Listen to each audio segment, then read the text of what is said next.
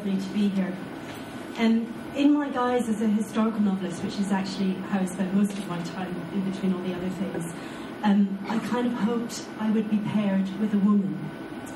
And the reason for that is I am a SWAT, and I spend a lot of my time in the archive.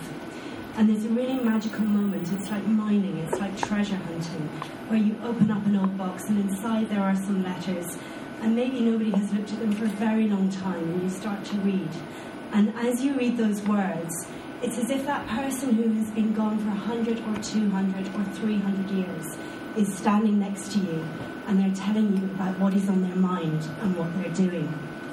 And in my experience in archives, I spend a lot of time in there because I'm a bit addicted. The material that pertains to women is particularly rare. And finding this whole treasure trove of archive about Elizabeth Fry was just so exciting for me. Elizabeth Fry was an amazing campaigner for people's rights, human rights, in her era. And she visited prisons at a time when prisons were really not somewhere that you would dream of going, and particularly not as someone from her social situation, because she was a lady, a very grand lady. The word lady in our culture today, we associate it with etiquette and the way that you dress and all different kinds of morals. But in fact, in our country, we have a very strong tradition of militant campaigning women. And people immediately, of course, think of the suffragettes when they hear that. But it was going on for a long time before the suffragettes. My favourite militant women are, in fact, the Stuart women, because I'm Scottish.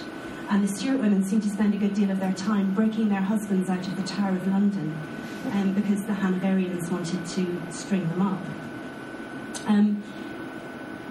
Elizabeth Fry didn't do that, but the bravery that it took for her to visit a section of society, and this was a society which was extremely fragmented. It was a society where the poor had no rights and the rich had all the rights. And prisons were these terrifying, dark, scary places, and Elizabeth was famously afraid of the dark.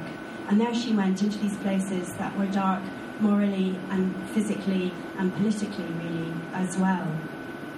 I often write, and am drawn to write, about women who travelled in this era, because she was late Georgian, early Victorian, and I was so happy to get someone in that era because it's an era I know really well. And I am drawn to them because these women have adventures because they have travelled. Elizabeth Fry had her adventures at home. Her family called her Betsy, and I think there is a real contrast there between her Mrs. Fry persona, her prison reforming persona, and the voice in those letters that I sat and read for hours and hours on end, who was this charming, family-orientated, wonderful, wonderful woman. I often find when I'm writing characters that I have met already through their own words, that I do so in memoriam.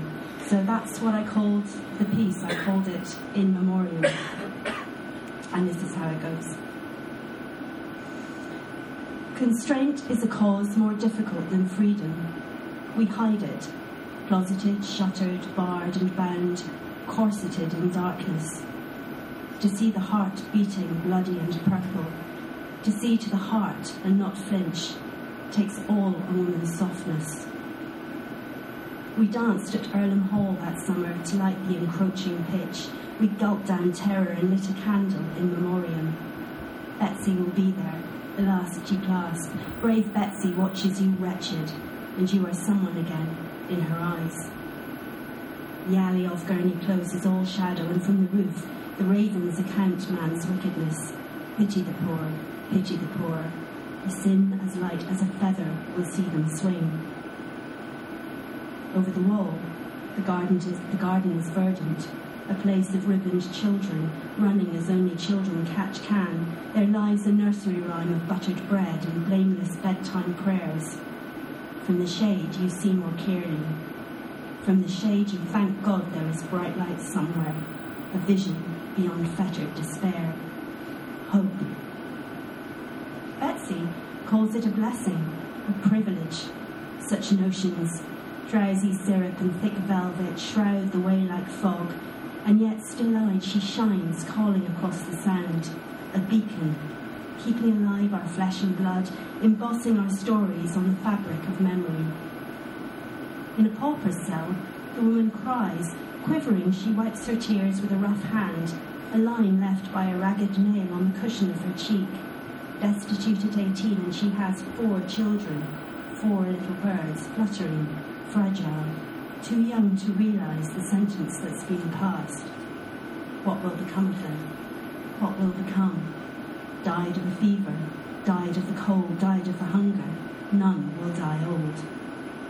Steady watchers, our Betsies reverberate the echo of lost souls, the dying pulse of filthy perdition, our failings. Despite justice, some are ever hopeless, voiceless, lost. Betsy calls them. Pity the poor, pity the poor. A privilege, such notions. Dragging the full 200 years of history on her back, she hauls shameful shadows into the light, else in one wishful blink are all our lessons gone.